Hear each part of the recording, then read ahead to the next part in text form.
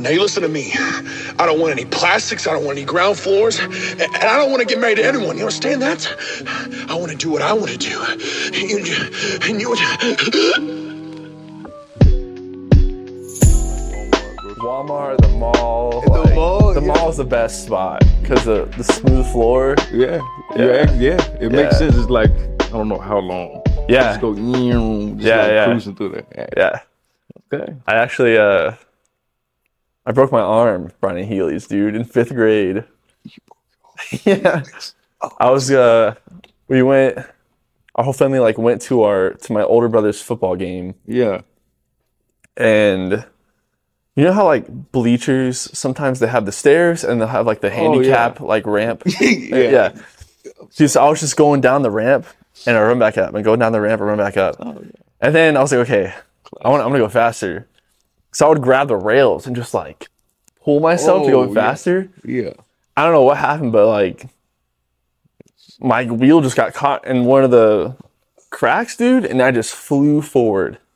And both bones just snapped up like that, dude. Oh. Yeah. Okay. I forgot about that. Dude. You didn't know. You didn't forget. No. Yeah, dude. It's kind of unforgettable. It was a time. Especially in Heelys. Did you ride Heelys? Did you use Heelys after that? Oh, yeah. Yeah, still? Dude, as soon as I got my cast on, I had a giant cast from my hand all the way to here. I just ride around with my cast. Giant blue cast, dude. Yeah. My mom at school days, yeah. Well, hated it, but it was funny. Yeah. School days. Well, Lawrence, thanks for coming, dude. Yeah, it's absolutely. freaking 8:30 at night on a Monday, and you're here. Yes, sir. Yes, sir. Hey, blessed to be here. Blessed to be here with you guys. So, dude, thank you for inviting me, Joseph. Thanks for being here. I always like to give people context to how we met, right? So, because we have this theme now where a lot of people come on, like I was telling you, and they're just people that we randomly met. Yeah. And then we're like, hey, let's have you on the pod. And so you came to our young adult group, the one that I just happened to be giving the lesson on for the first time ever. And you weren't going to go, but you showed up with your girlfriend. Yeah. And then you were in my group and we just started talking. Yeah. Right? That's pretty much how you shared a little bit about your story. And I was like, dude, I would love to hear more about that. Yeah. So thanks for coming on, man. I appreciate it. Thanks for having me. Absolutely. You're a cool guy. So we your message that night, seriously touched my heart. Really? Yeah. It was a blessing to be able to go there and just meet you and connect with you. And you being the person to be in my group to just talk, I don't know, everything played out. It did. Perfectly, you know? I wanted it to, man. It played out. Hey, man. Hey, man, seriously. Hey, the Lord works in mysterious ways. He does. So we always have people kind of start by giving us a little bit of background. Where did Lawrence come from? How did he get to where he's at now? How did you grow up? Tell us, take us back. Oh, so that's pretty interesting. So I grew up here in Texas, here in Round Rock. And most of my family is from Alabama and stuff like that. And so used to just going out there into the country and being out there with my grandparents and stuff like that. Just being out in the country, open field, peace, peace of mind. Grew up with both of my parents in the house. It's been a little rough with them because my dad is a firefighter and he, there's days where he'd be at work for 4 days at a time. Oh, and yeah. my mom hated it, and so growing up, she would always project hatred towards my dad onto us, and we started hating my dad. And, now that we're older, things are a lot better, because I understand that he had to go do what he had to do so that we could live the way that we get to live, and actually get to eat, Yeah. But yeah, grew up in a pretty nice neighborhood, and I thank God for that. Went to school, elementary school. Hated it. It was interesting, but hated it. I didn't like sitting still in a chair. They diagnosed me with ADHD, make me take medication and stuff like that. Still hated it. Got to middle school, same thing. I was known kind of I was kind of like an outcast kid because I got along with people, but I only had 3 friends at school, 3 or 4 friends, and we would always either eat lunch together. And Yeah, eat lunch together or go skate together, you know? And outside, like at the ditch, that's what we would call it, the ditch. We do everything at the ditch, bro. It's crazy. Oh, That's a dope name for a hangout spot, That is. dude. The ditch. oh my See you at gosh, the man. ditch, 3 o'clock. Dude, it was, yeah. Hey, it was like that. It was like that. Lunch, dude, everything. No, but the ditch. No, but middle school. So you know what? Okay, I'll take this a step back. So in elementary school, I did something kind of stupid. Which I don't know if I want to say, but I'm definitely gonna tell you guys afterwards. Okay. You know, Okay. did something pretty stupid. Got sent to like a detention center for a year, and that's when I was in 3rd grade. And I ended up going to. It's not juvie, but it's like a level below juvie, and so I was around kids who were like 17 and 18, and they were picking. Yeah, dude, I was. You were in 3rd grade? Yeah, I was in 3rd grade, dude? and they made sure I knew it. They made sure Holy I cow. knew it, bro. Like I'd go. They'd be sitting there calling me crazy names, like cussing me out. And I'm just a kid. Now that I'm older, I'm like, okay, I see that they were just picking on me. But as a kid, like it really hurt, you know? And then so went back to normal school. And then everybody knew me as a kid that like left and went to Jew. And they were like, oh, well, he's crazy. He's weird. I'm like, dude, I did something I messed up. I'm sorry, And I was in 3rd grade. yeah, exactly. I was in 3rd grade. And then, middle school comes around and it was the same thing, kind of had the same 4 buddies and same thing, skateboarding. And I always loved sports. Like I really wanted to get into sports, except my parents wouldn't let me play sports because my grades were so bad. And so what would happen is like I'd take these ADHD pills, but I would feel like some of the learning that was going on in the classroom was just like, it was worthless. Because there were so many other things that from a kid we had like been taught about. Like my dad, when we were maybe like 7, 8, 9 years old, he used to sit us down and we'd watch like Bible stories for like 3 or 4 hours. And we'd sit there and he would read the Bible to us for 3 or 4 hours. And my mom would come and she would be like, actually, like, I hate this. I don't know why you're making them sit here and do this because you don't me and my sister be falling asleep. We're like, Dad, can we please leave? I appreciate it now, but like, yeah, back then it created a whole nother situation. And so coming into, like school, I had my dad who would sit and we would have like one-on-one conversations and he would explain things to me and he would do it over and over again and break it down in different scenarios and help me learn. And so that's how like I kind of realized that's how I learn. And then I get to school and the teacher's like, all right, 15xyz squared minus fx is the perimeter of what? And I'm sitting there like, bro, like, what are we talking about? Like what is it that we're really trying to get to? Yeah. And then, they'd say it one time and it's like, all right, well, next class we have a test. I'm like, great, I'm going to go skate. I appreciate the time. I can't do it. And so, yeah, my grades were bad. They wouldn't let me play sports. And so I got to high school, and high school was interesting because that's when like you get to a point of you see like the cliques. Like everything kind of starts opening up and you learn, you thought you knew about bad stuff in middle school. And it's like you get to high school, there's the bad stuff, the quote unquote crazy. It does get pretty crazy. Some weird stories, though. Some weird stories. I mean, from like I've heard from other people. Yeah. I'm not going to say anything, but got to high school and I wanted to play football. And, my dad he played football. He was supposedly going to go to the NFL. And he says it to this day. He's like, I'm glad I didn't go because I probably wouldn't have had y'all. I probably would have been doing some crazy stuff. And I was like, well, that's why the Lord works in mysterious ways, thank God that we're here. And so went to go try that out. First practice, I got busted, like completely knocked out. I remember this dude named Zarian, quarterback. Yeah, he was quarterback. Dude hikes the ball, gets it. He drops the ball. He fumbles it and like looks at me, picks it up, and we're playing against the varsity line. So these guys are just like, of course. Yeah, like, like they're going to tear us up. He looks at me like, throws it to me. I grab it. And as soon as I look, I just get popped, and then I wake up like on the sideline. I was like, oh, no way. Like, yeah. And my dad, that was the practice that my dad came to because it was our first practice. Because he was like, I've been telling you, don't play football. And I was like, Dad, I want to try it out. Like, I want to play. And he was like, okay, I'm going to go to your first practice. And that's what happened at first practice. No. Wait, what grade were you in for that? I was a sophomore. I didn't play freshman year. Didn't play freshman year at all. I went into football as a sophomore, which was probably a bad idea. Yeah.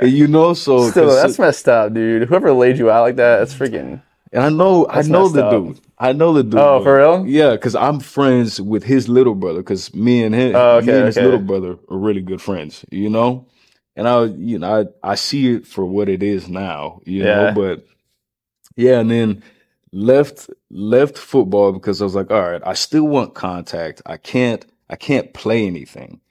And I went to go play lacrosse for a little bit. And actually, I take that back. So right after football, I was like, okay, let's start thinking about rugby. Since they're not going to let me play the season, I have concussion, I can't do anything.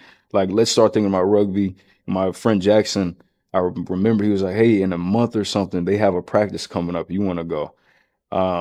Do you want to go? And I was like, yeah, sure. So, and then I started to go play lacrosse because there was this guy named Quentin, another African-American guy who played lacrosse, and he was like the only one on the team. And he was playing at the time that he asked me to come to a practice, and then he stopped playing. And then I went to a practice, and I liked some of the guys who were there. Like, it was really cool. But lacrosse, I hate to bring race into it because I'm not like a race guy. I have guys that like my cousins that look like you guys, seriously, Yeah. And so it's okay to call it what it is. Like lacrosse is primarily there's a lot of white dudes play lacrosse. I know, but a lot of white dudes play American. hockey. Yeah, true. And yeah, it's funny. My best friend plays hockey. He's from Pennsylvania. Yeah. so like, and you're racist, dude. It was you're racist. Don't do that to him. Don't do that to him. It's not. No, but I got there and it was good, dipping my toes into a new sport. It was actually like really fun, but as like practices like kept going, I realized that I was like, okay, this may not be the place for me just because I see like how they treat me and kind of like every other joke that came out of their mouth had to do with me being black. And I was like, I mean, I don't mind you guys, but like, dude, you could crack a black joke every now and then. I don't care. But like, dude, every time I see you, like, every day. Wow. Yeah, it's like, a little much. It's like, dog, I get it. I'm black. Can we move on? Like, I get it. Can we move forward now? Yeah. And so, I walked out onto the field one day and it was like a snowy day and they had the word NIGGER like spelled out across the field. And I was just like, I wanted to be a part of this team, but guys, like, it's just annoying at this point. I can't do it anymore. That's crazy, dude. I know. And lacrosse was really cool. It really was. But just the team, that team that was at that school, I mean, it happens, It's out of my control, And then left that and went into rugby. And then that's where I kind of found where that's where my sweet spot was. Because in rugby, you get to play offense and defense. And in football, it's like, okay, you're either offense or defense unless you're like that guy. You know what I mean? Unless you're that guy, you can play both. And if you're not, you're not, So, rugby was great. My first year, I started playing sevens rugby because there's 15s rugby and sevens rugby. And sevens rugby was my thing. First game, I scored like 7 or 8 tries. I was like, I love this, Coach is like, you're fast. We want to put you on academy team. So, of course, I had to keep training, and I started training with the varsity guys. At least the cool thing about rugby, though, was with the varsity guys, like they were there to teach me and help me, not just like run me over and kill me, because in football, nice, right? That's nice when they can actually help you get better. Yeah. That's crazy. Yeah, it is, It's like, wow, who would have thought, but dude, it was a really blessing of an experience because I got to meet guys who were like my brothers, and I got that team experience of just, being on the field and being able to say, okay, I'm playing right now because of that dude and that dude right there because, I want to watch his back. He's got to make it out of this game. He's got to just so many different scenarios. Like one dude had a kid on the team and he was like, dude, I'm trying to win this game for my son. And we're in high school. Bro has a son, and I'm just like, okay, bro, like I got you. If old dude over there is gonna hit you, like we're here to back you, bro. You know, we're Wow. here. You know, and so we played together, and it really built a brotherhood. And that first season, first season of our JV season, we went undefeated. And that was what was crazy to me is I prayed before every game because I was like, you know what, boys, like let's do this. Let's band together, so bow our heads, and pray before this game. Like just pray for protection. Pray to have a good time. Yeah. Pray to like thankful that we're here to be able to play this sport on this field, you know, on this field today when other people are dying. You know, we're able to just have fun. You know, and so did that, and we went undefeated that season. It was great, and I thank the Lord for it. And then next season, our varsity season, was when COVID. COVID happened. And it kind of took like everything away. There were guys, we were all trying to get scholarships. We were all like, oh, we're going to go to Life University. We're going to Georgia. We can go to Lindenwood. No, nothing. Like every sport, and I'm sure you guys are aware of what happened in 2020. Yeah. You know, like it was every college player or athlete, all of their offers just kind of went down the drain. You know, but it was a realizing factor of like, okay, there's more to life than just this. And, you know, and that was kind of what I got from it too. Like when God took it away, because we were all like, okay, this is all we have. Like, this is what we love. This is what we're going to do. And I was like, oh, nope, not anymore. Figure out something else, you know? And so it was cool though. And, you know, for me, that's when I went to men's league. Some of my teammates went off and they moved in other places and moved in with girls and, you know, and crazy stuff. You know, I still pray for them. And, Had more kids. You know, you said what? Had more kids. Yeah, pretty, you know, which is not a bad thing, but I was like, dude, get married. You know, he's, you know, like, you know, yeah. And so, yeah, man, I went on to play in the men's league, and that was really scary at first because I was the youngest guy on the team, and I was just getting kind of into it. Like, okay, let's see how the men play versus the boys. Yeah, first couple of games I got smacked, got thrown around. Like it was nothing that I didn't expect. Yeah, and then my coach, who I worked for about a year at the warehouse, he told me, he was like, hey, I'm going to take you in. We're going to make you a really good player and da-da-da. And so he was kind of my mentor for that year. Now, I love this guy, you know, and he's a father now. He's a good father.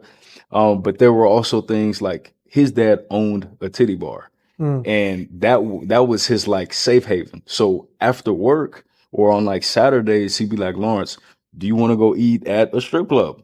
And I'd be like, you know what? I don't want to tell him no because I'm his only, like the only people that worked in the warehouse were me and him. Yeah. He doesn't have anybody else, and he kind of treated me as a son. So I would go with him to these places, and I'm just like, Coach, you know I hate being here, but I'm going to eat here with you, you know? Yeah. And that was an experience on its own where I learned from then. I was like, yeah, this is not an environment for me. It's not what people make it out to be, you know, because a lot of young people are like, oh, yeah, dude, let's go to a strip club and we'll spend money.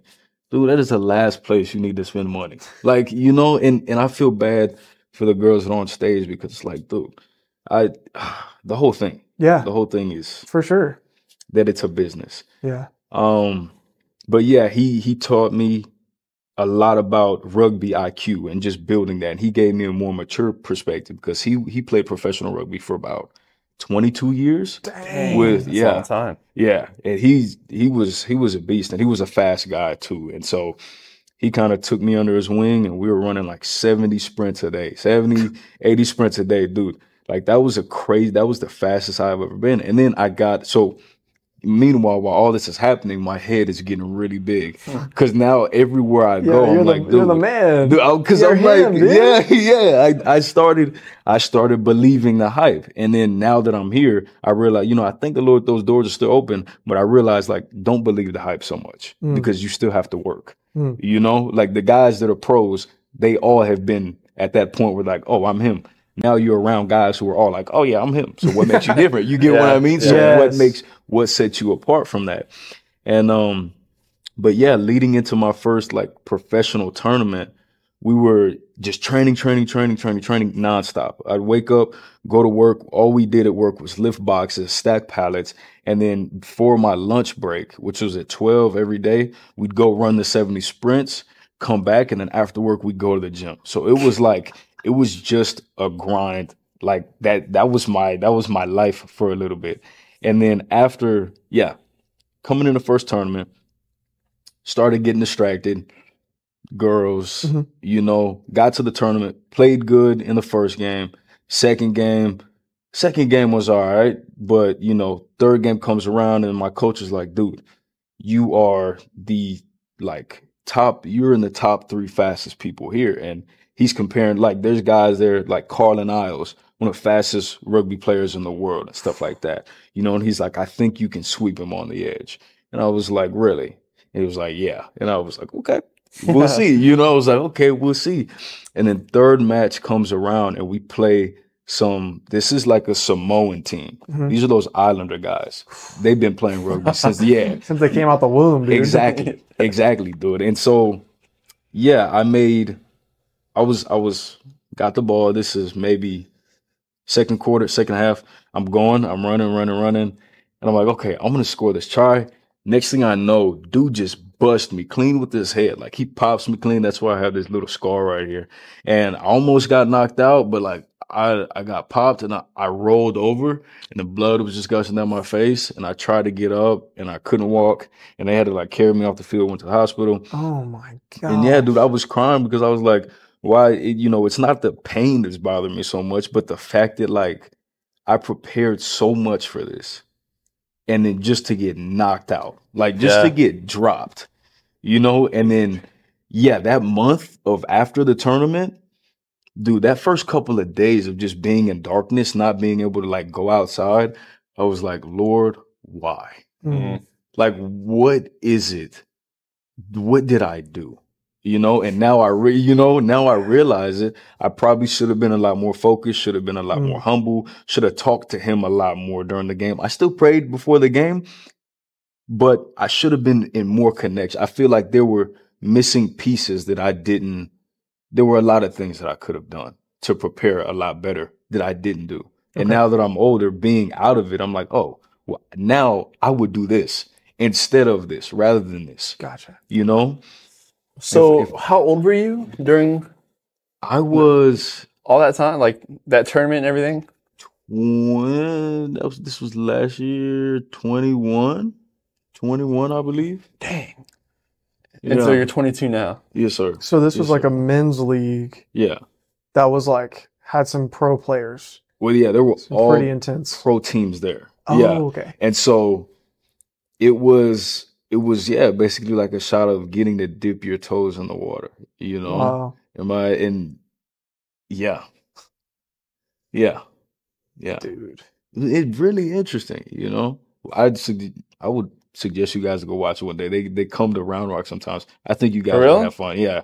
It's at the Round Rock Sports Complex and it's called Freetail 7th. It's New Year's and it's like the only rugby tournament, I think, in America that happens on New Year's Eve or something like that. Really? Yeah. Dude, that'd be so fun to go to. I would love to go to that. Yeah, dude. I watched the New Zealand All Blacks Amazon Prime documentary series. Oh, yeah. And that was like my first introduction to what rugby was. Yeah. And they make it look like vicious ballerina, like ballet with the freaking with the cameras and the slow-mo and everything. Dude. And I was just like, this is sick. And they do their pregame the haka and stuff like that.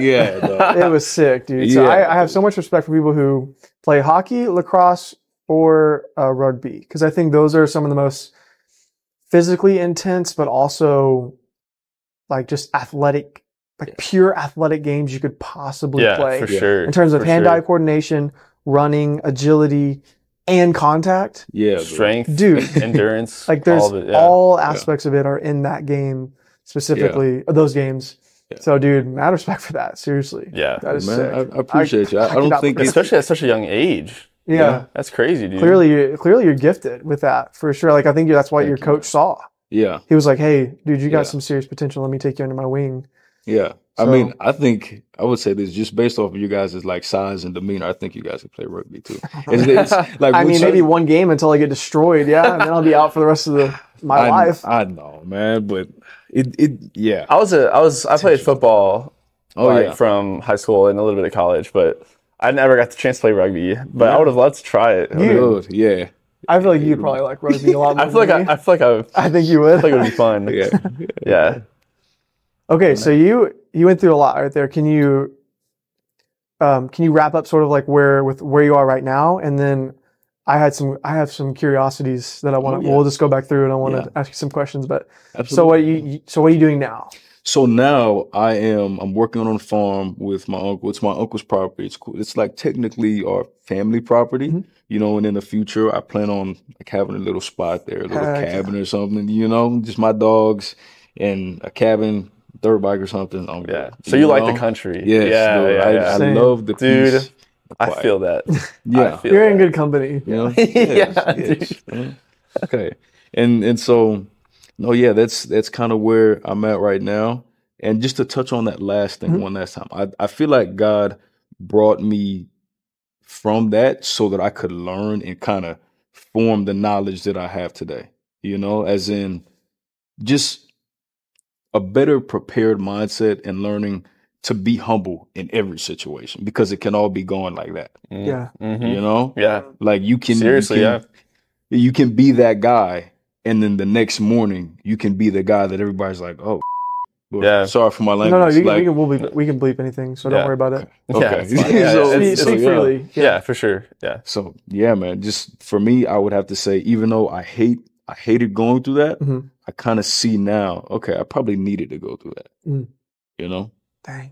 It's so true, dude. Yeah, bro. That So lesson, true, like, I mean, Yeah. It's so easy to just take your health for granted and just be able to walk around and Dude. just do normal stuff, you know? Yeah. It really can be taken away like that. Yeah. It's crazy. Have you played since that incident? No, just practices. I go to practice and I help like the high school kids and stuff like that. Because the guy that I was working with previously, he kind of told me, he was like, dude, there's no point in going to go play professional rugby because what they're paying American professional rugby players is like $2,500 a month, maybe $3,000. And he's like, okay, you go overseas, you can get paid about close to $1 million, $3 million, $4 million. But then like you have guys in the NFL who are getting like $250,000 contracts, Yeah. crazy contracts, even though the sport that we're playing is probably a tad bit more physical. It's a bit more like they're completely different sports, even though they're both gladiator sports. You know what I mean? So he was just like, dude, if you're going to go play for fun, play to teach people, play to have the experience, don't play for the money because he's like, dude, you're going to be wasting your time. You know, you can go get a better job and still keep your health without putting your body on the line for $3,000. You know, like I just, that had to sit with me. It's crazy that the pay gap is that big between like American rugby and overseas. It's mad. You know, because it's not. I mean, it makes sense. You never see like what high schools are having like full on rugby games and teams. Yeah. Well, yeah, true. Because especially in Texas. Now they are in so Texas. big. Rugby is big in Texas, but Really? just the fact that you have to say I didn't even know. Yeah. shows that Yeah. like rugby is not that. It's not that big yet. Yeah. You know, it'd be nice if it grows, but you know, definitely need to be safer as well. Because there's a lot of things that just happen. You know, people stepping on your head on purpose. You get cleat. Like it's wild. People biting people. Yeah. It all happens, bro. It's weird. what the heck? Would you say that rugby is safer than football or more dangerous? I'd say safer. And the reason why I've always wondered this. Okay. because look, if you have on, right, let's say it's you and me, right? Yeah. If you had on pads, I'm hitting you as hard as I freaking can. exactly. Yeah, exactly. Point proven. Now, Yeah. if you don't have on pads, I think you just based on my size, you still hit me as hard as you can. but you know, No, but I like, definitely have to be more careful and more intentional with how I'm taking you 'cause down. Your head, like you Yeah. know, if I'm running and you duck too low, you could accidentally catch a knee. Yeah. You know, like there's I feel like you have to be way more technical. Yeah. Yeah. That's a So good that's point. why, that's why I would say rugby is definitely safer than football. But Yeah, they're both gladiator sports Yeah. at the end of the day. You know, you're still hitting people, cracking people. In both of them. Yeah.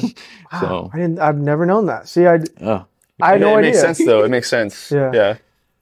Yeah, it does make sense. I've heard lacrosse can be pretty physical too, right? Yeah. yeah, lacrosse was fun. You know, getting hit with the ball whenever they, at like Dude. 50 miles an hour sucks. I bet. It leaves a welt on you, Yeah. but like going from a physical sport to where like you can kind of just have a stick and like whack somebody, it's like, oh yeah, crap. Like it's Dude. it's kind of cool. It's it's still aggressive though, and I'm sure like in the collegiate like leagues and stuff like that, it probably just gets crazy because lacrosse is a lot of cardio. And then you also have like the plus of whacking somebody with the stick. You can jam somebody with a stick. And you can still run into people. Just getting hit with How much that ball. can you like get away with? I'd have to say it's closer to hockey, but hockey is more brutal. Okay. Hockey is, you can take off dude's mask and just start smashing his face. That's wild. To me, that's crazy. But yeah, lacrosse is, it's like hockey, but not as intense. Okay, yeah. And it has its own way of intensity, but you can still pop people. Yeah, okay. Were you still in Alabama when you were playing lacrosse? No. Oh, okay. You're in Texas? Yeah, I never lived in Alabama. Our family is just from Alabama. Oh, okay. I didn't catch that. We would go down there like every summer. And so that's where I just kind of learned where I was like, okay, I like the country more than I do the city. I like spending time with my grandparents and my grandfather, like telling me this is why you don't break a horse like this. You get what I mean? That's cool, dude. Yeah, that's cool. Rather than learning about formula XYZ minus the square root of 19. Where it's like, okay, I don't think I'm ever gonna see that again. I don't think I'm gonna use that. Yeah. But I'm with you on that. When I get older, I would definitely love to have like a property, some land, just to. Yeah, especially nowadays. It's a good like being in Austin too, where it's just getting busier and busier. It wears me down. I get tired just driving in traffic all the time. I have to go camp like every 3 months, or else I'll go crazy. I'll go insane. Dude, yeah, I feel you. that's I gotta get out, dude. Yeah. I have to get out. Yeah, just an open road is nice. Dude, when you have an open road, you can drive without. Sad to say, but it's crazy. Lights. Without stopping every 30 feet. Yeah, that too. Yeah. That's annoying. So when you were here in Texas. Yeah, here in Texas. Okay, when you played lacrosse. Yes. And all that. Yeah. That was high school. Go ahead. I was just gonna ask. Yeah. So I'm really curious because I told you that I grew up in like a really small Texas town, and I mean, we probably had like my public school graduating class was around 90 kids. So small for a public school. And we probably had maybe 4 or 5 black kids in our grade.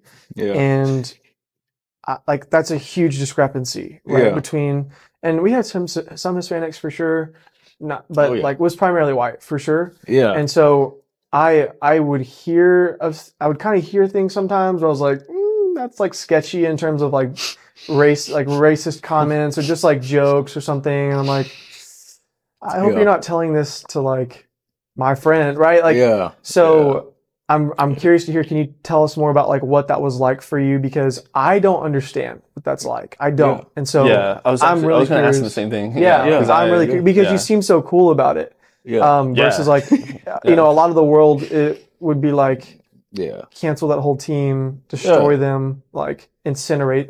You know what I'm saying? Like, And so I'm really curious to hear just more of what you've experienced. As I'm like getting older, so I'll say a lot of people that I come in contact with, they're like, you're like the whitest black guy I've ever met. I'm like, appreciate it. I don't know what that means, but okay. You know what I mean? Like, okay. And so I just learned that, there's always going to be somebody making fun. Like because like for me growing up in school, it was like, okay, I go chill with the black kids and they're like, oh, you're not black enough. Oh, you don't sag your pants. You don't. Okay, I don't. I'm sorry, bro. I don't do that. My dad told me to wear a belt. Like that's how we were raised. Like I'm not stupid. I'm sorry. And then I go chill. Now, the crazy part is though, I still have two of my best friends, white guys. And then I go talk to, I'm chilling with white guys and they're like, oh, well, we're jocks, yeah, yeah. They didn't really want to talk to me. I'm like, okay, cool, man. And so like, I learned that, I mean, to me, it's not about like the skin color of a person. It's more about how the person is and how they treat you. And how I dealt with some of that stuff is I just learned to laugh it off, because if I allow myself to just go off on this tangent and be like, oh, this really offended me, like I kind of just have the idea of like, okay, dude, who cares? Move on. It's a waste of time to be like, oh, well, that hurt my feelings. Like, why would you? Now, if it's like just super crazy and a dude is just being like actually racist, I mean, like, dude, if you call me the N-word, like, it's been so long, dog, like, it doesn't even offend me anymore. Come up with a new word, bro. Like, find something. Like, come on. I actually want you to find something, because then we can have a conversation. We can have a meaningful conversation. But yeah, just like, I don't even know. Like, and maybe it's because the things that they would say, I wouldn't put myself in those categories. Really? Because, there were African American kids around school and, the white guys would be like, hey, or they'd say something and the black guys would be like, they'd get all mad and get all triggered or whatever. And I'm just there like, that's interesting. Just seeing people react to like the smallest stuff has always been interesting to me. And when you meet somebody who's trying to get an edge out of you with just like a regular response, they're like, oh, okay. It's like, yeah, bro. Like it's okay. It's just it is what you make it. I guess you could say. Can you remember who taught you how to respond that way? Did anyone model that for you in your family, in your life, or did you just like become mature all of a sudden? Oh man, no, definitely not. Definitely not. I would have to say, I'd probably say my parents. Maybe more so my grandmother, because my grandmother always used to say, kill them with kindness. And she was one of the kindest ladies I had ever known.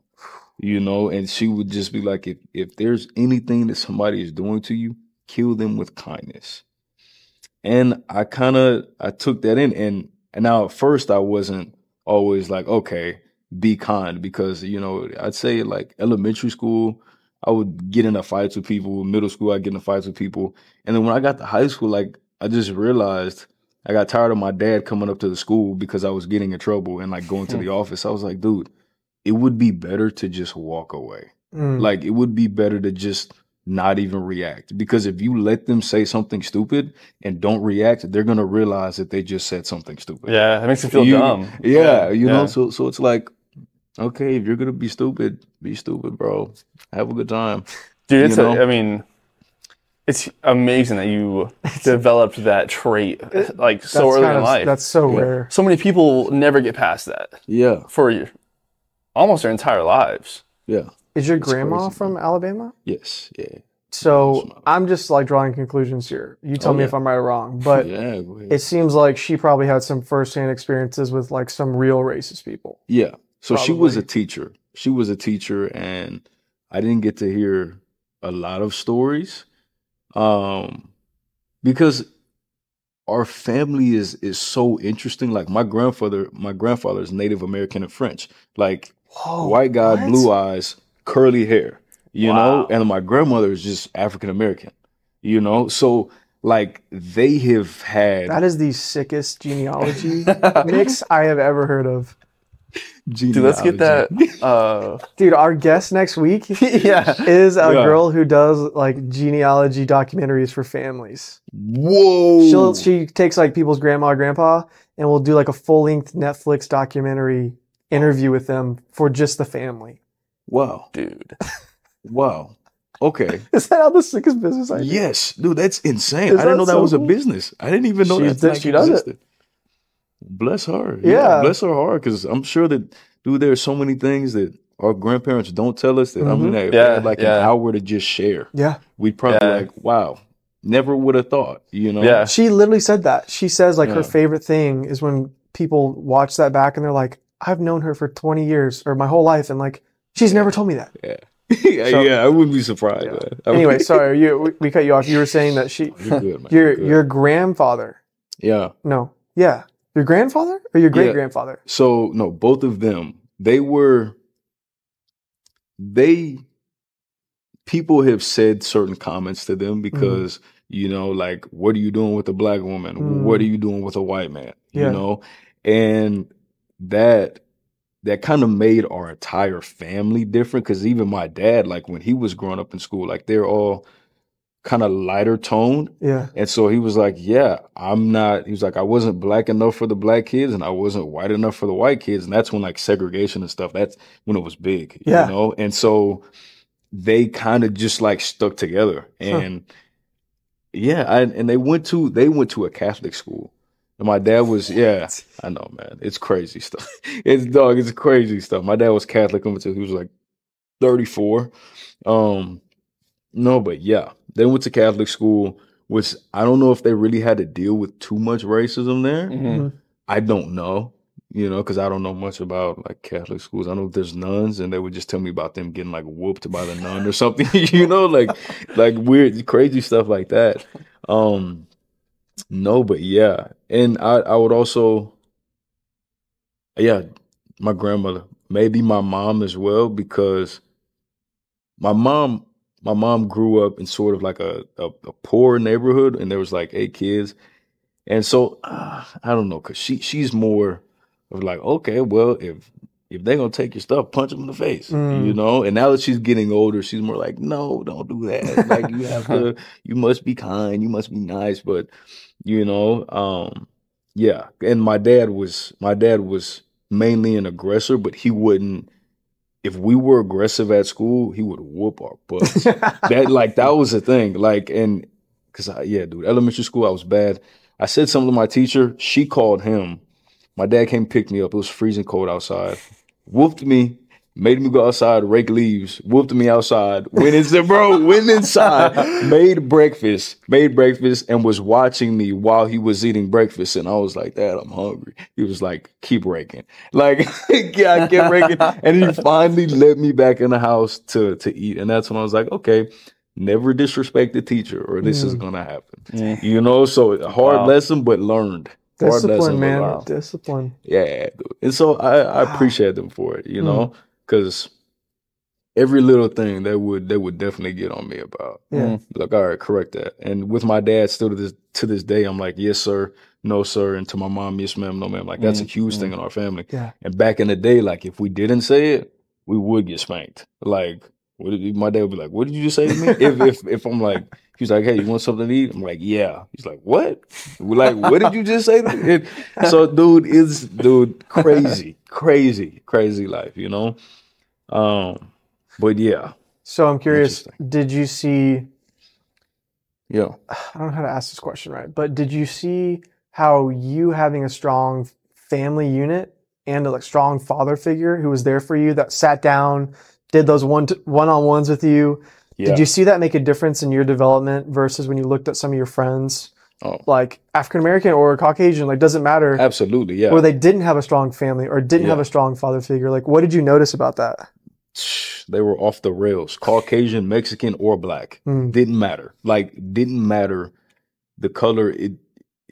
The relationship with the parents, or at least the father for sure. And for a male child, I'd have to say it's pretty important to kind of lay those boundaries and set those steps as to like what it means to be a man, you know, and what you're supposed to do as a man specifically, you know, and how to just be better and do better and want better for your family too, you know? Yeah. Because you seem very grounded. Like you seem like and Zach and I both had really strong fathers too. Yeah. And absolutely. families. Absolutely. Yeah. And so I'm just saying that like I can tell. Yeah. Like I can tell that you had a good family before you even told me. Right? Because it's like you can see the fruit of that in the person. Yeah. So just in the way you carry yourself. Yeah. And that mentality you have where people, you encounter these situations where people say stupid things, but it's like, I mean, you're not even stooping to their level. So yes. Yeah. Essentially you're like bulletproof to them. So Try to be, man. yeah. But, I mean, words hurt for sure, but stupid stuff like that, it's like, why am I even going to waste my time worrying about that? Yeah. Yeah. Absolutely. And it's so wild to me when I hear stories of people being racist like that, because I grew up in Florida, in Orlando, Florida. Yeah. And so Florida is just a big melting pot of, all kinds of races. Yeah. Mexican, Puerto Rican, Dominican Republican, white, black, like Caribbean. Yeah, Caribbean. There's a lot of Asian people there, just people from all over the place. Yeah. And I also grew up with an older half brother who's also half black. Yeah. But he's like, he was a part of the family before I was born, so I just grew up with him. He's my brother, It's like I don't even like when I think about him like being a different color, it's like it doesn't even register. Yeah, it doesn't even register. Yeah, because it's it's your brother. Yeah, exactly. That's what it is. So when I hear stories of people being racist like that, it's just so odd, because to me, I'm like, just as a human race, aren't we past this? It's like I feel like I'm hearing something out of a history book. Dude. It's like aren't we past this? For real. It's so weird. It's like, why are we still acting like that? But that's crazy. That's why I wanted to talk about it, because even though that's how we perceive it, it's crazy that other people live in completely different ways. Completely different. Yeah. They'll literally put themselves above someone else just based on their skin color. Yeah. And so it's like so wild. I know, that's what I'm saying, but it's like that's why I wanted to talk about it, because it's like there's people like that exist, and I think a lot of people at my school experienced it, where I would like hear, that's why I said, I was like, I would hear just offhanded comments or like stories, and I'm like, I feel like there's something going on like that I'm not experiencing. There's an experience that they're having that I know nothing about. Yeah. And so I think like just being curious about that is hopefully healing to people that maybe don't have the same mindset as you, that are like just genuinely holding a frustration and very kind of rightly so. They are feeling vengeful. They're like, I feel like, and maybe they, I just feel like that I'm trying to understand their experience. Man. And I would have to say, I do thank God that you haven't had to deal with anything like that. But I will say there are African-American people who are just as racist. And really? Dude. Can you talk about that? Dude, yes. Because seriously, I see all this stuff online where black people are like, oh, well, white people this and white people that. And it's interesting, because I'm like, well, what if you just dropped it? Like, what if we like stop paying attention to race? What if we got to know the guy instead of just being like, oh, he's white, or because you don't know where dude has grown up. He might have grown up in the hood around every black person, and you would never know. You get what I'm saying? Yeah. Because So it's I've definitely met some racist African American people who are like, oh, well, black people can't be racist. Yes, you can.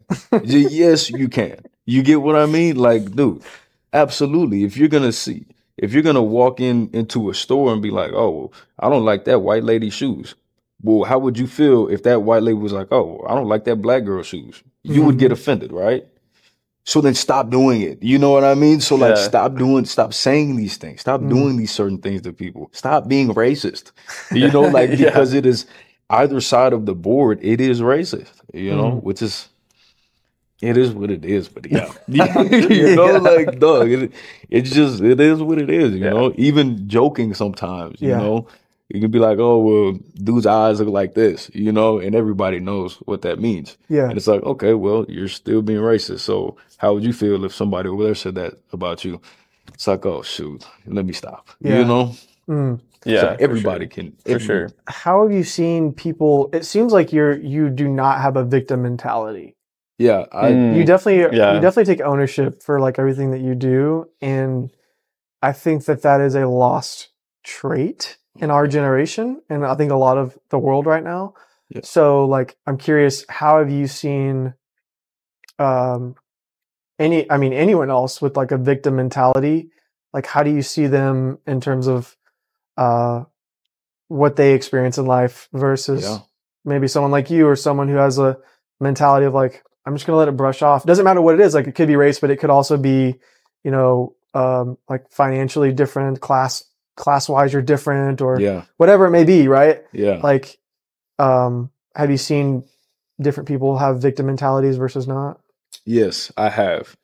And that's interesting because even though I would say for the hardest people in the world, there is that little victim that creeps up every now and then that makes you say, well, I didn't do this because of this, or I couldn't do this because of this person.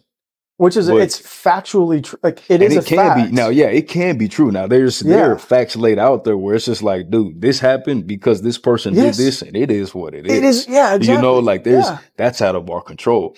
And so what I could say, though, is pray about it. And what I had to learn is to just do my best, because if you waste your time blaming other people, you will not get any work done. And that's less time that you're like actually able to achieve stuff. If you focus on everything that like you're not getting and you're not able to or you're focused on what he's able to get and he's able to get, well, then you won't wake up in the morning and appreciate what God gave you and be able to say, well, wow, I'm still able to breathe. That dude is over there in a handicap chair, you know, like just like the small things, you know? Yeah. So the victim mentality, man, because dude, it still creeps up on me sometimes where I'm like, oh, well, you know, if I could have been put in sports at this earlier age, you know, where would I be now? You know, but it's almost like that is in the past, but God is still using me now. So because if God was going to use me back then to be a professional athlete, he can still do it now. True. You get what I mean? Like, if God is going to use you for something, he's going to use you for it. And I don't know how it's going to come, you know, like clearly, you know, things just happen, especially with the Lord. Yeah. You know, he can make stuff happen like that. And you're like, okay, cool. Nice. Wasn't expecting that, you know? But yeah, the victim mentality. Yeah, man, that's something that would have to be conquered, that I would have to say, I almost want to say everybody deals with it to a certain extent, because there's always something in somebody's life where it's like, okay, I wasn't able to do this because of X, Y, and Z, or because of this other person. But it does allow you to say, okay, well, I'm here now, and we can move forward in the best way possible, you know? Yeah. I feel like everyone has that, like you said, that little voice inside you every now and then that, I guess it's just human nature that doesn't want to take ownership for or responsibility for things you've done or even haven't done, you know. But if you, like you said, if you spend all your time worrying about, oh, I didn't get this because of that, or this person did this to me and now I can't do this, then you're never going to get anywhere in life, because you're going to experience that all your life. So if you can't figure out a way to conquer it and move past that, then you're right. I mean, you're just going to be, you're never going to get anywhere in life. Yeah. True. Dude, Yeah, 100%. Yeah, the victim mentality, it's... Yeah, that was a great question. Because, like, speaking of that, I don't know if this is, like, victim mentality or just, like, not wanting to do something. Like, today, I got up so late. I went to bed late last night, and I got up, and I was like, dude, I woke up so late. I don't even want to run anymore just because, like, I woke up late, like, breakfast. Now I got to make breakfast. Like, and then I went into the mirror and I looked at myself. I was like, you know what, dude? If you sit here and keep complaining about how you don't want to run, you're not going to run. So put on a shirt, go outside and go run. And then I went outside, went to go run. And afterwards I was like, so that's all it took. Yeah. And it happens like that all the time, where it's like something that I don't want to do. And I'm like, I'm looking at other things. Oh, I don't want to do this. I don't want to do that. And it's just like, dude, just do it. Just do it. It'll be better if you just get it done. Do it. Yeah. You know? And praying about it too. Just being like, Lord, take me through this because I don't feel like doing it, but I need your strength to take me through it because I do not feel like doing it. Yeah, you know what I mean? And he'll carry you through it. And after it's like, oh, that was chill. That was it. Okay. It's interesting that you say that because I don't think you realize how rare that is because you, at your age, statistically are like 70% likely to have abandoned your faith right now because of you grew up in it. And so, I mean, I don't think you didn't go off to school, right? No. Okay, but I'm saying that because a lot of young Christians will go off to school and lose their faith, right? Yeah. So it seems like you've taken that on as your own. And I'm wondering how that was for you growing up. Like, was there a point where you remember being like, either I don't want this faith, like my family's pushing this on me, or was there a moment where you were like, you know what? I'm going to make this my own. Yeah. I would say when it just like growing up, starting to get into high school and my times of being lonely, like I would remember because I was like the popular guy that didn't really have many friends. Like I was cool with people. I was friendly to people all the time, but like I kind of stayed to myself. I didn't want to be in what everybody else was doing. It didn't really look that interesting, like it was just like, oh, I'm ready to get out of this school, bro. Mm-hmm. Like I would rather be skating, still, Yeah. And so I would say just being in that aloneness, I remember that Jesus tells us that if we're alone, like we can count on him. We can always count on Jesus. So I would like take my Bible to school and read it. And then, there were times where I was like, dude, I don't want to do this anymore. Like this path is too hard because every time I look at a girl, I'm sinning. You know what I mean? Like my mind back then, I would race like so many different things. If I cussed, even though everybody would cuss in high school, I'd be like, oh shoot, man, like I'm going to go to hell, bro. I'm like, bro, like, and then went off on a tangent. Even when taking Adderall was when it would make, like, I would feel like a zombie at school and I wouldn't socialize with anybody. And that was kind of when, like, it was like a dark path. And that was why I had started smoking weed so I could go to sleep because the Adderall would have me up and so grinded out, thinking. So dude, it's legalized speed. Really? Literally. I mean, dude, like, I'm not. I mean, I'm like kind of joking, but it keeps you up. Yeah, pretty much. It's a stimulant. Yeah. It's meant to keep you. Your quote unquote ADHD. Yeah. Like dude. Focused. It's crazy. I just didn't like the classroom. Take me outside. Show me how to work my hands. Yeah. And so, that too. Like with the smoking weed thing.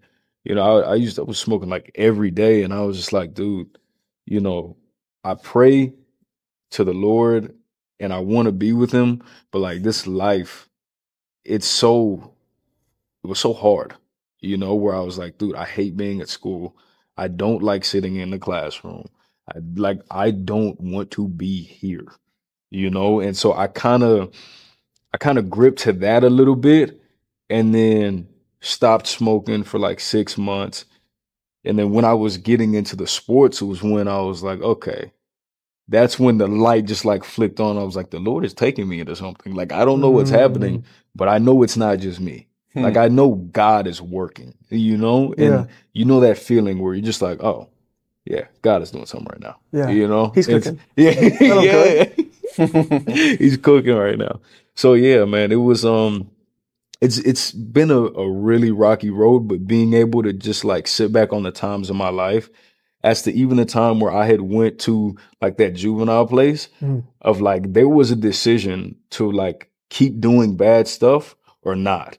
And the fact that God like just like allowed me he pretty much like saved me from that stuff. Like just took me out of it without me even asking. Like, that's when I realized, I was like, dude, like I owe this to God. Like I owe it to him because of what he brought me from, just from what he like took me out of. Yeah. Like Can you explain what you mean? How he What do you mean by As like he in, took you out? like going to court and going to trial and stuff. And I'm a kid, and the lawyer is telling me what to say to the judge because I can't, like, I don't know the words. Yeah, you're in and third grade, right, dude? Yeah, That's dude. insane. I was 10 years old, like turning back to the lawyer, like, okay, am I supposed to say like, may I oblige or whatever? And like, I'm just sitting there in court, and then the cool thing is though, all of that stuff, I had to be on probation until I was like 19 or 20. Way. Thank God I never got caught. No way. Yeah, but now all of that stuff is wiped off of my record. Really? So that was the deal. Like if I got caught with something, that stuff will permanently be on my record. That's what the probation was for. So it's like, okay, if you get caught, this is like stamped on your record. Anybody can see it, And so they're like, you have this until you're 20. So had to kind of stay out of trouble. Even though I didn't stay out of trouble, I was just like maneuvering my way through it while God was basically doing his thing. Because if I ever got in trouble, dude, I was like, okay, they're going to see that on my job application. They're going to see that everywhere I go. Yeah. And the fact that, dude, there were times, so many times where was this close. It seems pretty harsh, dude. It was like, what kind of sentence did they get? They're giving a 10-year-old 10 years of probation? That's crazy. Yeah. So I'm going to say this on camera. And honestly, I don't mind it like really being put in because I think most people know about it. And I'll tell you, it'll take us back into why. Okay. So during that time of period of my life where my mom and my dad were fighting a lot, like I hated being at my house. I hated it. And so I went to school and I talked to some of my buddies and I was like, dude, I'm running away from home. Like, if you want to come with me, you could. Like, we're in third grade, bro. And I'm like, now look, this is where it gets juicy, right? Y'all are going to be like, like, look, bro. So I was like, okay, we're going to go out in the woods and survive. Like, we're going to live in the woods. Yeah. Like that, bro, like I had already planned it out. Holy crap, figuring dude. it out. So next day, like, I go I pack my clothes, like I'm packing matches in there because I'm like, dude, I'm leaving here. I'm not staying here, bro. Get to school, and then my buddies are like, none of them are packed up and ready at all. They're like, what are you doing? And I'm like, I'm packed. Like, what are you doing? Yeah, I thought we were packing up. We were going to the woods, bro. They're like, okay. And I was like, well, look, I brought everything. And then I zipped it up and I put it back on my back and it was just heavy. And I was like, dude, if something is wrong. Next thing you know, it's like, Lawrence Andre, I need to step over here. Dude, I got taken to the office. I'm sitting in the office. The principal is crying. Like the vice principal was like, Lawrence, like, why was, and I was just like, dude, I don't want to be at my house anymore. And then they sent, which it wasn't fine, but I was 10 years old. I wanted to run away from home. Yeah. You get what I mean? Like, it was just like, oh. In a 10-year-old's mind, all of that makes sense. Exactly. Yeah. All of that makes sense. Dude, which is like, it still boggles my mind that like I came up with the plan of like, which is outrageous. Dude, you were thorough. Dude, I wanted to leave. Like, I guess I wanted to dip, And so that's where I got sent to like the juvenile place for like a year. And then I got back to school. And that's when everybody knew me as the guy. And the story changed. That's how right? Whoa, they made that up? Dog.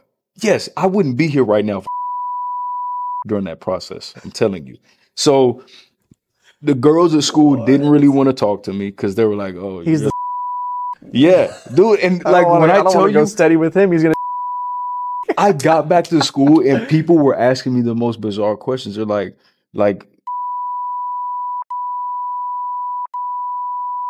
oh my god, dog, I don't have anything. Like I realized what happened. I was just trying to get out of my house, and I thought I had people I could trust. And I thought we were going to run away together. Yeah, but from then... You thought your boys were going to come with you, dude. You guys were going to do Lone Survivor out there. Yeah, right. And see, but I will say this too. I thank God that didn't happen because I don't know what would have came out of... True. I don't know what... Crazy stuff. Yeah, who knows? Then my dad would have been in trouble. True. You get what I mean? True. Yeah. So... Yeah, a lot of compound effects. Yeah. The only funny thing about that story to me is the fact that every single 10-year-old can probably relate to going in their room so frustrated at their parents, whether like it was like a serious situation like yours, or they just got in trouble or something. Yeah. Their parents yelled at them or whatever, and like they started packing their bags, like I'm gonna run away. Yeah, dude. Like getting so mad at their parents. I went that phase. They fall asleep and their parents come in, they're like, I was gonna run away. Exactly. And all this stuff, right? And now but you did it, dude. Like you went through with it. I know. And and I was nervous as heck because I remember the day of just like I was like, am I going to do it? Am I going to do it? I'm like, yeah, I'm not coming back here. And yeah, I was like, I'm not coming back to this house. Just be like, I really, at the time, I really hated being there, you know, just because my dad he was very hard. You know, he deals with like some PTSD stuff, like seeing dead people and, you know, and stuff like that. And he was just very, very stern with us. But now that I'm older, I see why. And I see how it was able to help, even though he's chilled out now, you know, and he's like, I'm sorry for like being so hard AWS on you guys, you know, but it's like, well, Dad, I get it. You kind of had to, because now the world is in a crazy spot where maybe if you hadn't have done that, I don't know where we would be, you know? Gosh, dude, yeah. And so, true. But yeah, dude, going back to the situation, dude, that was one of the craziest events of my life. And at first, like, I had never thought anything of it because, like, for show and tell, I got sent home and my dad had to come pick me up because for show and tell, I brought over a picture of a deer that I had killed and I brought its antlers. And so, like, that was, like, not allowed at school. Really? They're like, whoa, that's, like, why are you showing other children this stuff?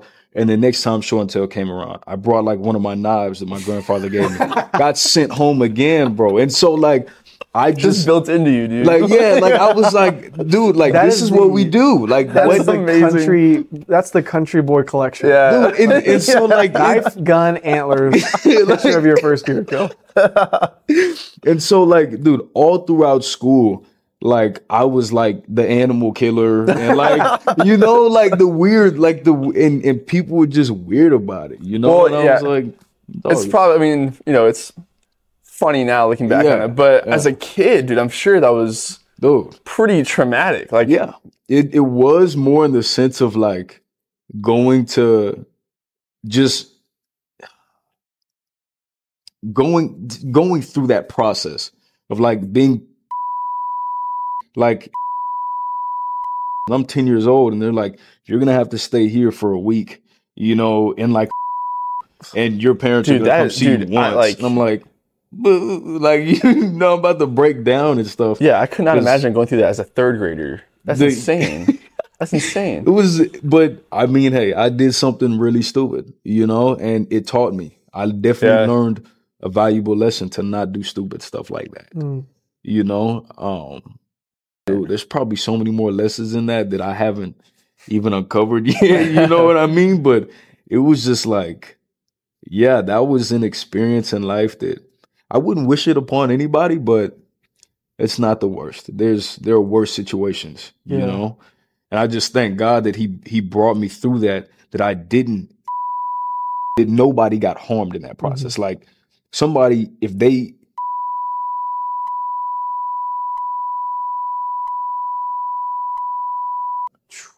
like so many different I could see where the school people were coming, like the school superintendents and stuff were coming from with like,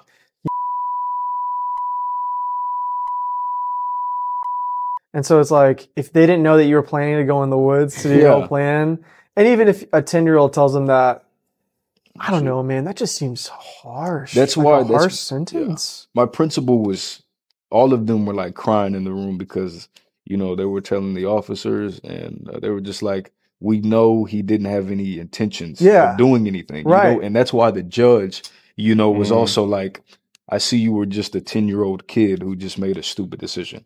You know, so I wasn't sent into the actual place where I could have been sent because once you hit like 10 or 11, you can go to juvie.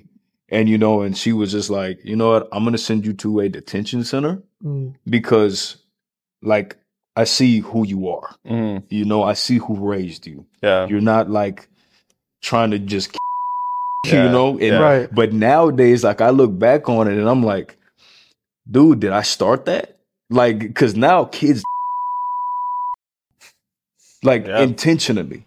Right. And it's just like, I don't think you started. dude, I hope not. I hope not, No, man. Because no, like, not at all. and the fact of that, I mean, I did, but it was just like, I think I was the first kid in Round Rock that happened to. Because when I went back to school, dude, it was no, like kids couldn't hang out with me because their parents were like, you can't be around Lawrence. Dude, there was a family. Dude, I'm telling you, man. I'm telling you. And then I knew That kids sucks. in high school, though, kids were like taking in high school, kids have in their backpacks. And I'm like, bruh, like, are you, but I was in elementary school, like, you know, so that was probably more unsafe. You know, yeah. Well, I don't know. I think the kids in high school were pretty stupid. But, you know, we were both stupid, I'll say. You know, we were both pretty stupid. But, no, yeah, man.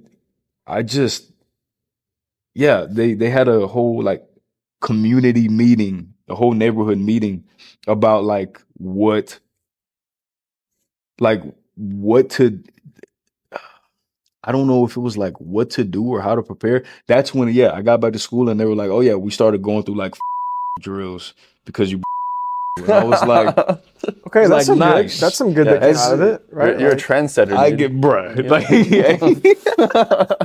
bro, that's terrible, man. That's terrible. That's crazy, though. God, it is crazy. Crazy story of my life so far. So, and I wouldn't wish that on anybody. Waste of time. I remember looking at the like, dude, do I really want to do this? Do I really want to put this? I was nervous, and then for some reason, I was like, yeah. But I think about that moment because I can almost like replay it in my head. I'm like, I should have just put it back under the bed, just went to school, like just had a regular day, not knowing the consequences of my actions. And also like what I took from that was like, okay, don't put your confidence in man, you know, as in like now there are brothers and then there are like acquaintances. And I think I would have to say these people were more so acquaintances that I was dealing with, you know? And so, yeah, I put my trust in them to like, all right, let's run away. Let's do this thing. Like, let's go live off the land. Trusted them, showed them. And then they were like, I was like, I thought you guys were hunters too. They weren't ready. You know, like I thought, but and hey, you know, like I said, it is good that we did not do that because I don't know where that would have led us. yeah, 4 kids missing from home. One's what? Yeah, like what? That could have. Yeah, and I could have ruined their lives too. You know, I wouldn't want that. I wouldn't want that. So, when did you came to Young Adults with your girlfriend? Yeah. When did you guys meet? We met like 3 years ago at a water park. Yeah, I know. At a water park. I saw her at a water park. She was a lifeguard. And I just walked up to her. I was like, yeah, I like your shoes, you know? And so we started talking and now we're here. You know, it's been an interesting ride because we were talking for a while and then stopped talking because I had left Alabama to go just work and kind of help my grandfather down there. And, you know, she was still checking up on me and I was checking up on her. And then, kind of like a year down the line, now that I'm back, we're like dating and trying to figure that out because I'm praying about going into the military and I think it's the right move to make. But also, I've been told by a lot of people, like, hey, if you have a girlfriend or if you have a wife and you're going into the military, you might want to break that off before you go in and marry her afterwards or something like that, you know, just because from what I've heard, they were just like, don't put yourself in that situation because you're you're only hurting the two of you guys, you know? dang. So, yeah, I know. Hard decision. Yeah. That's why I said I'm praying about it because it's like, okay, you know, if this is the woman that the Lord wants me to be with, am I supposed to leave her? You know, but then again, if the Lord says, trust me, all right, I'll trust him. But then again, you know, it's a sticky situation. It's a sticky situation because, I mean, hey, for me, being away from a girl for 3 months, like I'm thinking like, okay, I would not wait for somebody if they're going to be gone unless we are married. If we're not married, I mean, there's no point in like waiting. You get what I mean? If you're married, that means you know the person, you have known each other for a period of time, and you guys have a bond together, right? You know, and so with somebody that I haven't put a ring on her finger, we're not living together. It's like, okay, well, I might have to just go, you know, but I don't know. Still got to pray about it. And sometimes if you guys are meant to be together, then it will happen. Yeah. You know, and that's what I tell her. That's what I tell her, you know, because if the Lord wants us together, we'll be together. You know, if he doesn't, we won't. And it's just like that, you know, flow of life, you know. Flow of life. Man, yeah.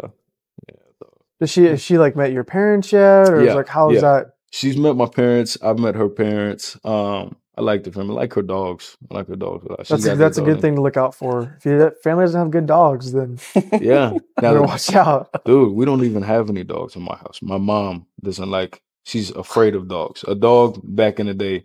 See, that's why I wonder sometimes why my parents got married. Because like my dad is country boy. If like a lizard runs in the house, he's like, it'll run out soon, whatever. You know, my mom was like, oh my gosh, hyperventilating, like about to pass out, you know? And, you know, it's like, dude, like my mom, when she was a kid, she got bit on her back by, what's it called? German Shepherd or something? Yeah. On her back? On her back, but she said it just nibbled like her back, and she never forgot it. My mom is desensitive, bro. My mom is a sensitive, yes, a little. A little dramatic. No, too dramatic. But you know, that's my mom. You know, I love her, but you know, and so ever since then, she's like, oh, I don't even want a dog. And even the little puppies that come in, she's like, oh my gosh, I'm like, wow, this thing, like you can kick this little thing if you wanted to, like relax, you know, don't do it. You know, I'm not saying kick them. I'm not saying kick them, but no, man, like I wish we could have had dogs, and that's why to me, I'm going to get a dog whenever I do get my spot. What kind? That's a great question. I would say a GSP. Or a German Shepherd. Okay. You know, German I Shepherd. love German Shepherds, dude. Those are awesome dogs. Yeah. I've heard they shed a lot. But they do shed a lot, yeah. Is that like a big problem? Is that a thing? I don't know if they're like the worst. Only if you don't care about vacuuming. You don't mind vacuuming a lot? It's not a problem. My parents have. They have, do you know Great Pyrenees? They're like those big white dogs. You see them a lot of times out in country, like in the country. Yeah. Dude, they shed like crazy. Great Pyrenees. I want to look this up so bad right now. Well, I'll look it up later. Great Pyrenees. Yeah, they're just like big, white, fluffy dogs. I think I know what you're talking about. I think I was at a barbecue like yesterday, and I think I saw one. Oh, really? Okay, I think so. They're super cool. They're very like chill. Well, or can most be. Most of the time, they can be. They're very stubborn though. Yeah. I think I know. Our dogs, dude. They're they're one's Coda and Naga. That's a nice name. And shout out to Coda and Naga. Shout out. Yeah, they're freaking knuckleheads, dude. But but they do shed like crazy. Yeah. Yeah. Okay. And we had a German Shepherd before, and I don't think they were as bad. As that. Yeah. So. Okay. Wow. Okay. Yeah. Okay. But yeah, I'd probably say German Shepherd, GSP, you know. Great, what is it called? Great Pyrenees. I'm going to look those up. Dude, look them up, Because I'm interested now. Great Pyrenee. I am Great Pyrenee. Okay. Nobody got cool dogs. What like made you want to go in the military? What part of the military do you want to go into? Tell us about that. So right now, what made me want to go into the military is, you know, a lot of the people in my family were military. Like my grandfather, he was a Vietnam vet. My uncle, he was Air Force vet. My dad, Air Force. Other uncle is Navy. Auntie, Army. Cousin, Army. Gosh. Yeah, like it's just the list goes on. The list goes on, man. And it kind of inspired me to like go because they get a check every month for staying in for 20 years. They have properties and places, like they drive cool cars, and they're like, bro, just go in, go to college, let them pay for everything while you get the benefits and do this, And so I kind of was like, okay, that's not bad because I still want land. There's certain places I want to go. I do want to travel a little bit, and they're like, okay, well, if you want to travel, go. They'll take you to go see the world and stuff like that. Like, okay, you know what? Sure, why not? And the other aspect of it was just like getting to be around guns, and and oh man, and dude, I have a crazy story. I'm sorry, real quick. No, this is the place for crazy stories. Yeah. While I was in the detention center, like we were drawing. They were like, "Okay, let's have you guys draw what you like." And I drew a truck with like 7 guns coming out of it, and they called me to like the administrative office, and they were like, "Lawrence, is there something going on here? Like, do you have an unhealthy obsession with guns?" And I'm like, bro. Or you look back at him and you're like, America. That's what I'm about. No, hey, man. Hey, man, it is what it is. It's who we are. You know what I mean? And so, like, dude, we just, hey, man. That's pretty hilarious. It was crazy to me now that I think about it. Because I'm like, oh, yeah, I was a kid and drew a picture of a car with guns all over it. And I was like, bro, like really, Lawrence. That's like every 10-year-old boy, though. Like, for sure. Biting freaking graham crackers to make little pistols. Like, dude, like that's just how most guys are. Not nowadays, but most. Yes. And so, but yeah, back to the subject. The military, just and so now I'm planning on going Navy, and my uncle was a diver. And he told me about some of the experiences. And the reason he became a diver was because he told, there was a guy in there that told him, black people can't swim. And so he took that personally and was just like, all right, I'm going to go be a diver. That's so cool. And, just the fact that, I don't know, in my head that like, he made a decision off of what that dude said. And that one decision changed, like molded his entire career, and he just kind of told me, he's like, don't be afraid to get uncomfortable and do things to be successful. Like, wow. So that was what I took away from it. That's kind of what he wanted to tell me. Like, dude, if you are going to go military, do something that you don't know how to do. They're going to pay you and teach you how to do it, and get uncomfortable and learn and try to grow. Yeah. And so, gosh, that's such great advice. Yeah, seriously. I try to take it in, and sometimes it slips my mind, so. But yeah, I do thank the Lord for it, because out of all the things that have happened, the fact that he's still able to use people to pour into me that's when I'm like, okay, thank you, Lord. Because just at the time where I'm sitting here like, okay, I don't know what to do, the Lord is like, oh, go here. There's options. And when you prayed that one night, you know, and you said, Lord, open doors that only you can and close doors that only you can, it made me realize, just you saying those words and praying like that, it was like, that's really all it is. The Lord opening doors and the Lord closing doors. You know what I mean? Like, it's life. It's so easy to overcomplicate it, right? At the end of the day, it's just like, I had a professor at SAGU who told us that. He was like, he said this, I'll never forget it. He said, sometimes God will present you with multiple doors, right, or like paths that you can take. And each one of those 3 are not necessarily wrong. Yeah. He gives you those opportunities for you to pursue. And I believe like he also puts those desires in you to also help guide us on where you want to go.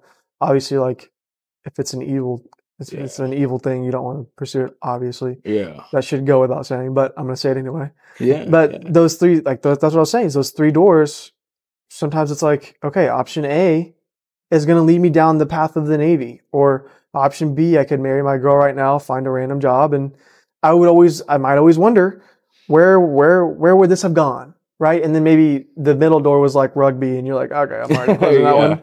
Right. So it's like, yeah, man, absolutely. We overcomplicate it so much. What's God's will? Yeah. Like we over spiritualize, and sometimes it's just the next wisdom, and is sometimes just the next right step. And that's all you're doing, right? It's just like, I think I'm supposed to go here, so I'm going to take the next right step. Absolutely. And thank you for sharing that. Like, seriously, because just you being able to like pour knowledge into me, just even some of the books that you recommended, Mhm. where it's just like, you know what? Take a dive into what you're getting yourself into, what Yeah. you're doing. And it's allowed me to do a lot more research and say, okay, why would I want to do this? Is God really sending me here and doing this? And so it just puts me right back to square one. Hmm. Lord, open doors that only you can open and close doors that you can't. And like you said, taking that first step and just, that's all. That's all. First step, do what you can. Yeah. Yeah. Yeah. Yeah, sometimes it feels, I mean, that's like all you can do. You just got to take a step. As I'm learning, kind of see what happens. Yeah. Oh, and I mentioned too that sometimes you'll take a step and you'll get into something like, let's use the example of the Navy, right? Like you take a step into that. Maybe you go try to be like a Navy SEAL. And then you realize, well, like, I don't really want to be a Navy SEAL maybe. And then there's what'd you call it? Swig guys. Swig? Bow guys, yeah. Yeah, okay. Swig guys. So you maybe figure out like, oh, I actually really love this. Like I get to be a support of the Navy SEALs or da-da-da-da. But you never would have seen that, arguably, if you hadn't just taken that first step. Right, yeah. And you're in now the situation because you've taken the risk, you're in the arena, right? You're doing the thing. And now all of a sudden God's like, okay, this is what I really brought you here for. Yeah, dude. But you won't know that unless you take a step. That's why people get so paralyzed of making the wrong decision. It's crazy. They're just so afraid to take that first step. Yeah. So. Yeah, absolutely. Yeah. I couldn't agree more with you because that reminds, what you just said just reminds me of like what my uncle told me because we had a conversation, and he was like, nephew, he was like, first, just make it through regular boot camp. And, like he was just like, first, get in. First, go. And then go see what you can sign up for. Because, he's like, during basic, they're going to shoot all this stuff at you. They're going to tell you, and you're going to have officers. You're going to have opportunities. But he was like, the main thing is go and get in. Because in order to get to the SEALs, you have to like make it through regular boot camp. And he's just like, dude, you aren't even at MEPS yet. Like, get there first, Yeah. And then so it's just putting everything into perspective for me, It's like, okay, let me slow down. Let me keep praying. Lord, open doors that you can, close doors, that you can. And so, yeah, one step at a time. Take care of one thing at a time. Trying to, it's hard. But what was the, remind me again what the lesson was on? That you did, or in like the verse? The end of Matthew chapter 16 and the beginning of chapter 17, which is Jesus talking about these are things I have to do down the cross, and Peter's like, no, you don't have to do that, and he's like, Satan. And then the next part is him talking about take up your cross every day and follow me. Those who lose their life for me will find it. And then the next one is about the transfiguration. Where Peter, James, and John, right? Yeah, go up with Jesus, and Jesus is transfigured, and then he sees Moses and Elijah, and they come back down. Then you went through all that? Yeah. Wow. Yeah. I was like kind of confused at first because I thought it was going to get tag teamed, and there was going to be more after that, and then I realized I was like, I have a lot of content right now, so like if there's gonna be more after this, it's gonna be a lot. But luckily there wasn't. So you're the only one. Yeah. Okay. Yeah, turned out to be great. I feel like this is a good conversation. I feel like a lot of people were talking to and adding pieces of information and questions, and felt like it was a good flow. Yeah. Did you think that there was a connection between the transfiguration and the passage right before it, with like taking up your cross and all that? Or I can't remember anything specific that I wrote down. I would say. I'm just curious. I don't know, because I hadn't realized that those two passages were right after one another. Yeah. Yeah. Interesting.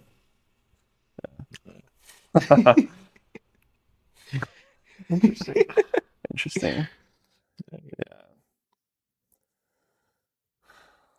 Well. You have any more questions or anything else you want to mention? Anything else I want to mention? On your mind, on your head? Any questions? Shoot, man. For us? Or? Yeah. I mean, tell me about you guys. We're from nowhere, dude. We'll do that later. Yeah. All you guys from nowhere. Oh, okay. It's going with the wind. Yeah. Oh, wind guys. Okay. That's interesting. I mean, we can end it there, dude. Like it's late.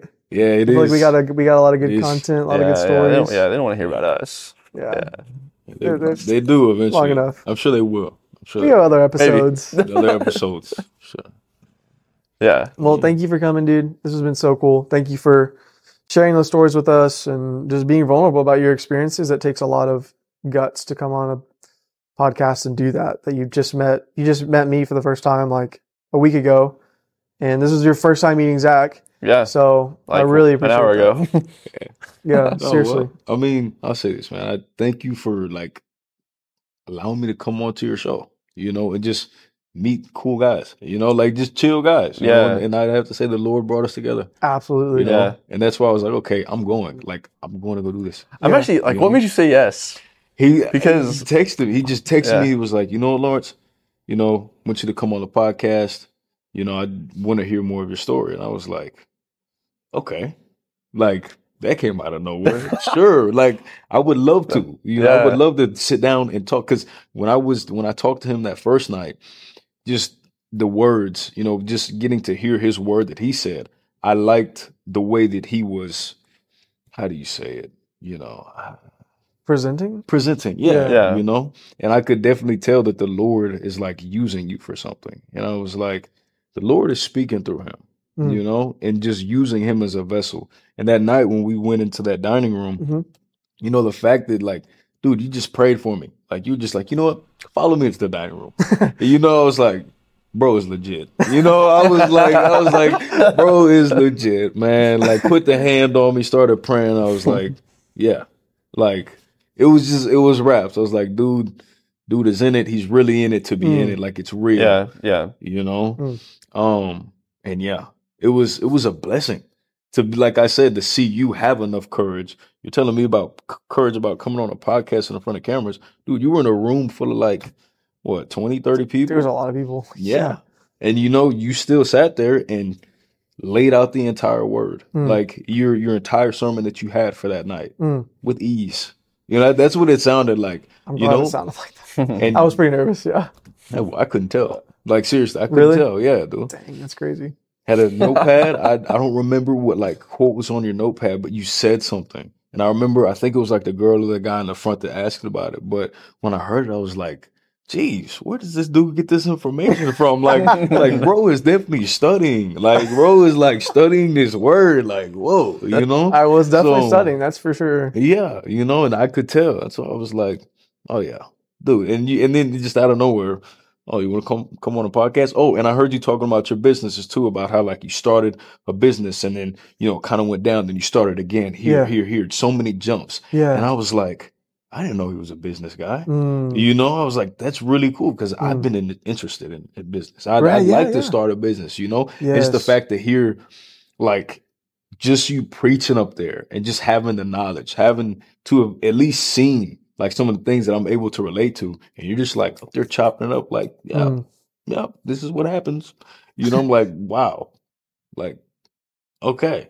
Yeah. Like this is somebody living for God, And I would just able to see that with my eyes. I was like, okay, yeah, I need to strive to be like that, to be in a room with that guy, to hear when that guy speaks, listen, So. Wow. Well, I'm honored. Thank you for that. And your observation reminded me that and Zach's definitely felt this too. When we were at SAGU, we were learning about Bible theology and religion and philosophy. Yeah. All that heady stuff. We both really felt a big pressure to like become pastors. That's the big thing, is like everyone's there to be like a pastor. And it's like we both kind of just sat down one day and we're like, I don't think I want to be a pastor. Yeah.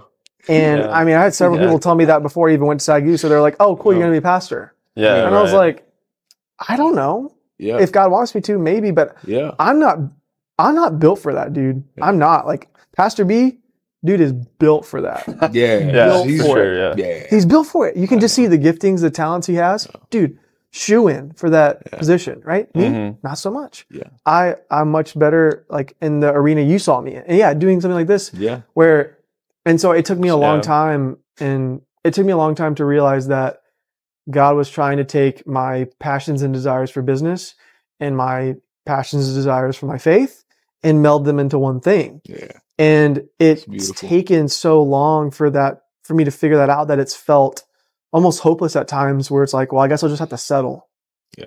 Yeah. But as a man, like, you want to have a mission that's bigger than you. You want to have a purpose in life. Otherwise, if you have a why, you can do anything, literally anything.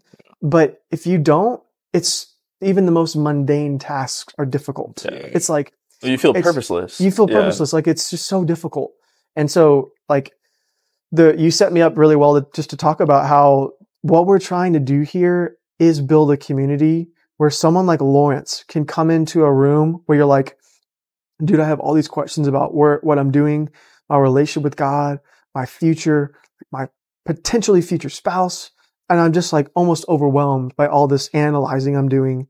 And to come into a space where you can meet just like-minded believers, and not just like-minded believers, but people that care about you as a person and don't care about really anything else. Like, cool, you have your achievements. Cool, you have what you look like. Cool, you have your background, but who's Lawrence really? Yeah. And podcasts are a really cool way to do that, because it's an intentional time to just hear about your story. I feel like I know you so much better now because I have a background of, oh, that's his experience. That's how he sees life. Yeah. So what we're trying to do, and what we found, is like, people, especially that don't want to go to church, usually want community. Yeah. They want a place to come and hang out, right? Yeah. They want a place to come and chill, just like what you just said. Dude, yeah. And so right now, it just seems like coffee shops are the best place for people to come and chill. And so, like, we want to use that business desire and the ministry desire to be able to have a space where people can just come in, and it's geared towards community. Yeah. People can connect and just have that experience. And have that what you just said is the second floor experience. Yeah. You guys, that's our whole thing. Happen. I'm telling you, you guys are gonna make it happen. Like, look, bro's invested in. Hey, bro's invested. That's our whole thing, dude. So man. That's the hope. That's our hope, is that we can have a physical place where people can come and we just get out of God's way. Just like, whatever conversation you want to happen, Lord, make it happen with believers, non-believers, whoever, people of different faiths, backgrounds, religions, beliefs, that can come in and be challenged, and also challenge us with the perspective, like, I did not see the world that way. You've given me something to think about. Yeah. Which I feel like is lost right now with our generation. Yeah. It's always like, no, this is how you have to. Yeah. Like, this is the only way you can see the world. It's like, you can believe something and still hold someone else's worldview to consider. It's not either or. Yeah. Which is like, crazy. I can believe that Jesus is God, and I can believe all these things, and I do, and I can be a follower of Christ. And I can also sit down with a freaking Buddhist and be like, what do you believe? Yeah. And why? And not feel threatened. Yeah. Right. And I think that's where you have those common grounds. If like we used kind of race as an example, that's where that common ground happens, is like, it seems like you're seeing me in a different way than I want to be seen. Can we talk about that? Yeah. And then hopefully the other person's like willing to talk about it. Obviously it takes two. Yeah. But I would say, like, that's our overall goal. And it's been really beautiful. It's been really cool to see people come in. Like, our last guest, Michael, came in and we told him about the whole thing, and he was like, oh, that's cool. And then we sat down, we had a 2-hour-long podcast with him right there. And he gets up and we're talking over there, and he's like, oh, I get it. Yeah. He literally, he said that. Yeah. He was like, oh, like, I get what y'all are trying to do now. Yeah. So that's the fun part for me. I just enjoy the conversation. Yeah. It's cool because we've spent the last like 6-7 months talking about all of this and trying to figure it out, like exactly what it is we're trying to culminate, Yeah. And to see it actually like coming to life before us and working like it is right now, it's kind of crazy. It's crazy. And the other crazy part, right? I've spoken to my friends, because one of my friends does music, and he has the equipment, not all this fancy stuff, but he has the equipment to do podcasts. He's always like, dude, let's do a podcast. Yeah. And I always thought, I'm like, you know what? It would be dope to just like go on a podcast and talk. Joseph here invited me in here to just come talk. And I was just like, wow. God works in mysterious He ways. does. I does. get to see two guys who actually like put in the time and the effort to be like, all right, we're making this podcast. We're dedicating it to you. We're going in. And now I just get to like be here as a part of it for like an hour. Like what? like bro, like it's a blessing from God. You know, to be able to be in your presence because I'm seeing two hardworking guys. I'm seeing like there's gonna be a product of this. You know? Well, it's a huge blessing for us too, dude. Yeah. And just getting to meet people like you. And having an excuse to be intentional. Yeah, Hey, and just having those connections. Absolutely. Yeah. Because they mean something. You know? It does. Yeah. So, Yeah. And, you know, the whole point of this is that, you know, hopefully these relationships will go beyond the podcast. Yeah. You know, and like, absolutely. you know, these And are that real, you're- genuine friendships, connections. Yeah. And that Yeah. your friends will be able to see you on here. Yeah. And then they'll want to listen to other stories, like the ones that we're going to have on, the ones that we've had on before. And hopefully those are people are similar to you in terms of their curiosity and their mindset. And that's how like-minded people find one another and that community can grow. And then one day you'll step into the coffee shop and you'll be like, dude, I'll be like, that's Lawrence. He's an OG. Yeah. Like Yeah, he was he on was it. He OG. was on like episode 8. Dude, Episode 8, shoot, he was man. on. Like, that's going to happen. Yeah. Legit. Heck dude. yeah, dude. Heck yeah. Crazy.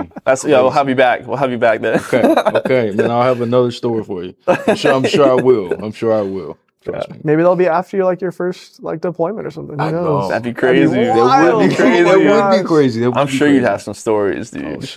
Oh shoot. Y'all get me excited, man. I gotta chill. Yeah. And I'm like, okay, I'm gonna go on deployment so I can come back and tell stories. You know, like, bro, okay. We'll figure it out. But All right. Well, we're going to link Lawrence's Instagram in the bio. Go check him out. Hit him up. Tell him what you thought was interesting about his story, this episode. Give him some love. And we will see you next time. Peace. Sweet. Boom. cool. Boom. Oh man. Nailed it. Yeah. Dude, that, whatever, I think it's the AC. When it kicks in, dude, it's loud. I want to talk to you. Not now, later. No, now.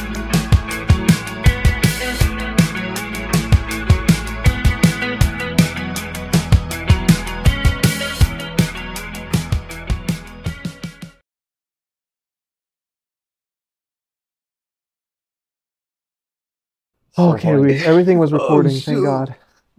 Oh, is that Everything was shit? recording the whole time. Let's go.